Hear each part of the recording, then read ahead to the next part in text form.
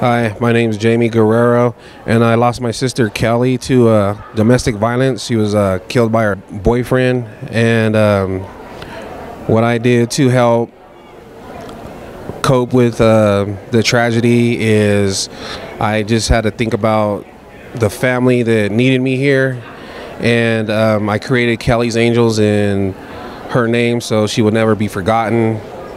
And what we do is we help children that's been impacted by homicide. This organization saved me, and it definitely helped the kids, and it helped our community in Stockton, California.